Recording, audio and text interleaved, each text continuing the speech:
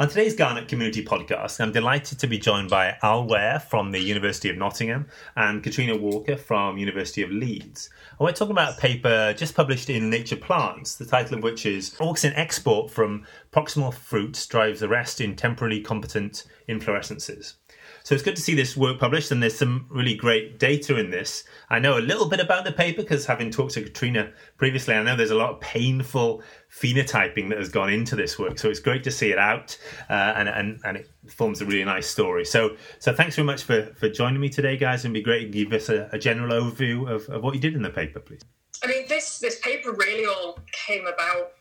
It's been a very long time in the making, so I think Tom started all of this work when he saw the 1994 Hensel et al. Paper, when he started his PhD. And he's been thinking about this since then. So then it all really kicked off a few years ago when Tom started his lab in Leeds. And that's Tom Bennett, right? You're the Tom PI. Bennett, yeah. Yes, we'll point this out. Tom had this idea of global proliferative arrest that was mentioned by Hensel et al., where the idea was there's a global seed-derived signal that brings about a simultaneous global arrest in Arabidopsis. And now Tom and I noticed through some small disagreement that arrest in Arabidopsis didn't look very synchronous, so we were totally disagreeing on when the plants had arrested. And so we basically looked more into that and realised that the arrest process started with the primary inflorescence, so the very first branch that initiates a bolting progresses through the secondary inflorescences that come off the primary and directly from the rosette leaves, and then down through the tertiaries, which come off the secondaries. And this process can take up to about 5 days. We also observed this process that we've been referring to as reflowering, where when the whole plant has finished flowering and all the branches have shut down, you get sometimes these additional smaller branches that develop and still produce fruit. And so we were really questioning, if this is taking such a long time, surely it can't be a global simultaneous event. And so we started really looking into this process. So we then did a number of these very, very tedious, time-consuming experiments, where essentially I was just removing open flowers from Arabidopsis and thinking that would basically have very little effect. So we knew from Hensel that it would delay arrest, but I hadn't really appreciated how dramatic that was going to be. And that ended up being very dramatic and resulting in a huge number of branches being produced, and this went from, half an hour a day to full day every day for 30 odd days, just pulling flowers off plants. And essentially what we saw is if you continue removing the flowers, the plants just keep flowering. However, as soon as you stop and allow them to recover and produce some fruit, they will arrest very rapidly. We were even more interested in this when we repeated similar experiments, but just removing fruit from individual inflorescences. So the rest of the plant then will arrest as normal. However, these individual inflorescences that have had the fruit removed will delay arrest and will continue flowering.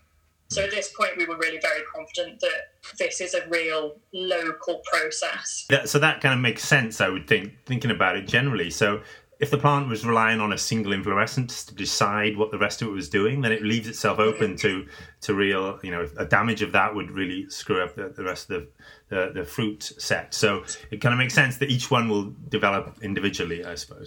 Katrina and Tom had been approaching this from kind of an already fertile plant angle. So they had fertile plants and they were removing fruit. We were working on it with more of a focus on sterile plants. So in Zoe's lab, one of the main focuses is MS1, which is a male sterile mutant, and MS1 will just keep flowering, basically, for up to 80 days, nearly. So one of the things we were interested in was restoring fertility to MS1 and seeing what happened. And thankfully, we had a DEX-inducible construct, that if you spray with DEX, then MS1 is expressed and the plants become fertile again.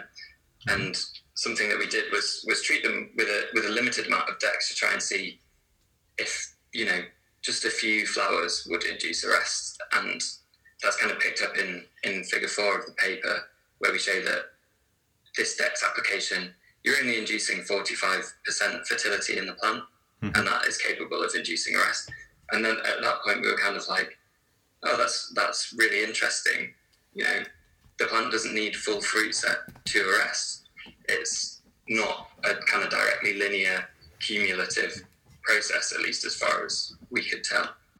Katrina really has developed on that in the 5th figure of the paper. You've taken it to a really high level of detail in terms of removing certain fruits and leaving some.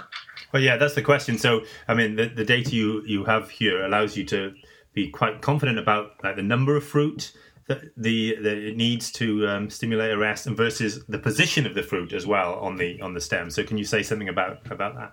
Yeah. So, the position of the fruit is incredibly important. I think we discuss in the paper that we've shown that 7 fruit are sufficient for arrest, but I wouldn't say 7 fruit are the fruit that are needed. I think under some circumstances you can have fewer, sometimes it's more.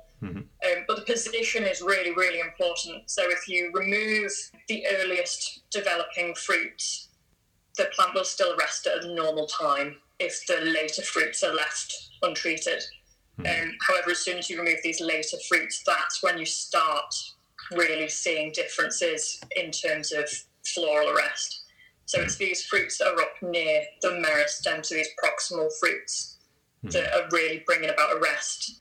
And that suggests that there may be a signal coming out of those fruits which affects the arrest. And I believe that goes on to something that Al also looked at.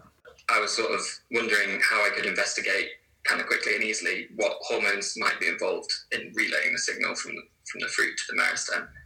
And the way I went about that was just with hormone applications in a landline carrier, which I was applying to male sterile plants. And what we found from doing that was that if you apply auxin to sterile fruit in a male sterile background, you can induce arrest in that plant. You can induce floral arrest. And something that came out of that data that was really interesting was that arrest only happened after around the 20-day time point. So it kind of suggested that there was some kind of temporal sensitivity of the meristem that was only capable of responding to this auxin signal after 20 days. And we kind of drilled down on that even further and said, so previously we'd been applying auxin to all of the siliques that were produced on the PI, and that brought the kind of flowering dynamics on that stem in line with how it would be in a fertile plant, which was really interesting. So then what we kind of said, which was similar to what Katrina was doing with the limited fruit removals, was, if we just apply a limited amount of auxin slightly before the 20-day time point to just the top, I think it was the top 10, just the top 10 fruits on the PI, does that also induce arrest? And it absolutely did. So it just kind of showed A, that auxin is capable of inducing arrest, but also B, that it's only capable of inducing arrest after this 20-day time point, and you don't need much of it to do that. And then we kind of questioned, well, if auxin is capable of doing it, what's the situation with auxin and the fruit? And I think there was quite a bit of evidence to suggest that the fruit was a source of auxin and a site of high auxin synthesis. So we worked collaboratively with Karen Leung's lab, and they did some hormone profiling for us, looking at fertile versus sterile siliques. And there's a really striking difference in auxin concentration between the two. And then we were like, well, this is really good, but again, it doesn't necessarily quite show what we need for this. So we also looked using an assay that Tom, I think, had developed quite a number of years previously to look at the auxin content in stems. We looked at how much auxin was exported from fertile versus sterile fruit, which is in line with the concentration difference, and we see this drastic reduction in auxin export from sterile fruit versus fertile, which really supports the idea that these final fruit that are capable of inducing arrest could be doing so via auxin. And it also just brought up another interesting kind of aside, which was that there's sort of 100 to 200 picograms of auxin in the pH, in the PATs, in the stem, in the polar auxin transport stream, and the amount of auxin that these fertile fruit at 6 days post-synthesis, so well into their development, the amount of auxin that they were exporting would contribute pretty much all of that potentially once you've got a few of them on the stem, which we thought was really interesting. And you do also see these apical dominance phenotypes as a consequence of sterility. Mm-hmm.